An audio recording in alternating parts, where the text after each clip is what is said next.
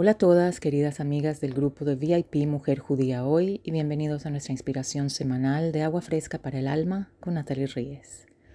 Hoy vamos a salir a encontrarnos con el Rey. El mes de Elul es un mes sumamente especial, no solo porque es el último mes del año judío, sino porque trae con él la preparación y el deseo para un nuevo año. En este mes resplandecen lo que llamamos los 13 atributos de la misericordia, Shlosh Midot HaChachamim. Y hay una parábola que describe este mes, donde nos dicen que el rey sale al campo y recibe a todos con agrado y con una sonrisa. ¿Qué quiere decir y cómo aplica este rey y este campo a mi vida? Esta parábola cuenta que en este mes Dios, el rey, se quita, por decirlo de algún modo, sus vestimentas reales y sale con vestimentas simples y viene a nuestro campo. Se acerca a cada uno de nosotros. Explica Rabbi Shneor Zalman en Likutei Torah, que nos provee con fuerzas especiales que nos ayudarán no solo a reflexionar, sino a aumentar nuestro deseo para alcanzar toda la abundancia que anhelamos en toda área de nuestra vida. ¿Y cómo lograremos sentir la presencia de este rey? La clave está en el pasuk de Shir HaShirim, escrito por Shlomo HaMelech, Ani ledodi vedodi li.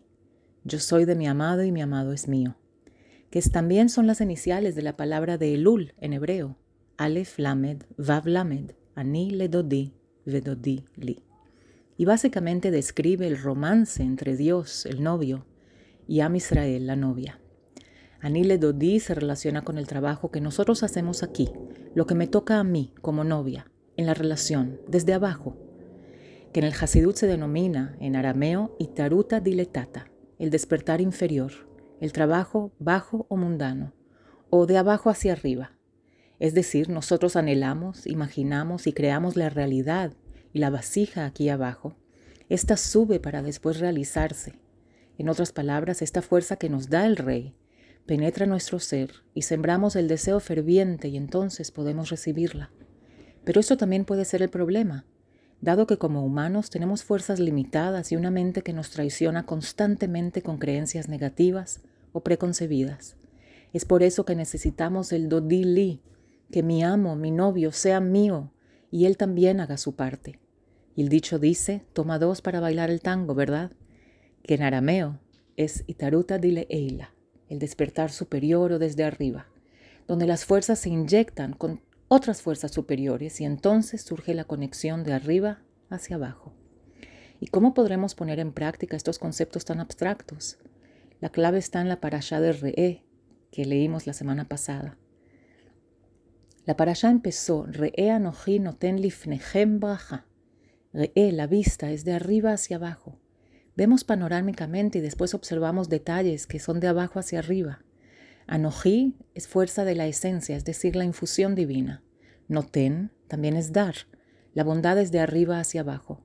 Kola noten be'ain yafa hu anoten, cuando el dar se hace con un buen ojo, sin juzgar. Eso es bondad. Hayom, cuando la Torá dice hoy, se aplica siempre y el mensaje es eterno.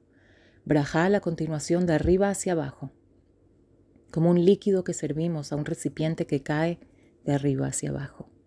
Pero aún queda la pregunta, ¿cómo activar prácticamente estas fuerzas y deseos en estos 29 días hasta Rosh Hashanah?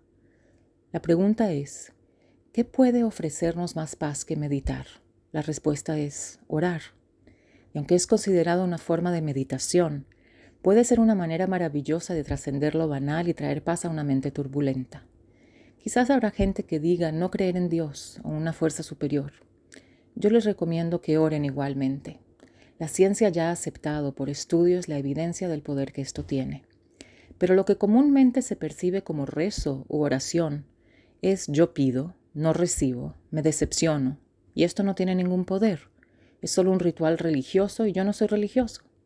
Cuando oramos, aparte de alabar y dar gracias por toda la abundancia en nuestra vida, podremos incluir un rezo de petición.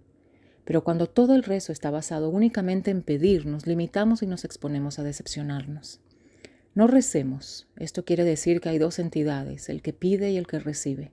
En vez, conectémonos, fusionémonos con esa energía divina, para que en esta pase a nuestra vida, para que pueda pasar a nuestra vida y baje como lluvia fresca.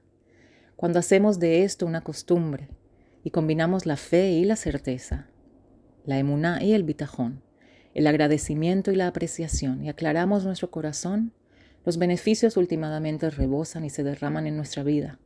Nos damos cuenta que la luz divina reside en nosotros continuamente, independientemente de lo que esté pasando en nuestras vidas. Y bajamos un exquisito pedazo del cielo a nuestra realidad. Y entonces el miedo y la ansiedad se disipan, abriendo paso a un intenso sentimiento de amor y compasión, tanto para nosotros mismos como para el mundo en general. Y yo pregunto, ¿puede ser que algo tan simple como una oración o un rezo sean la fuerza para reparar el mundo? No lo dudo. Que tengan Chodesh Tov y una semana maravillosa.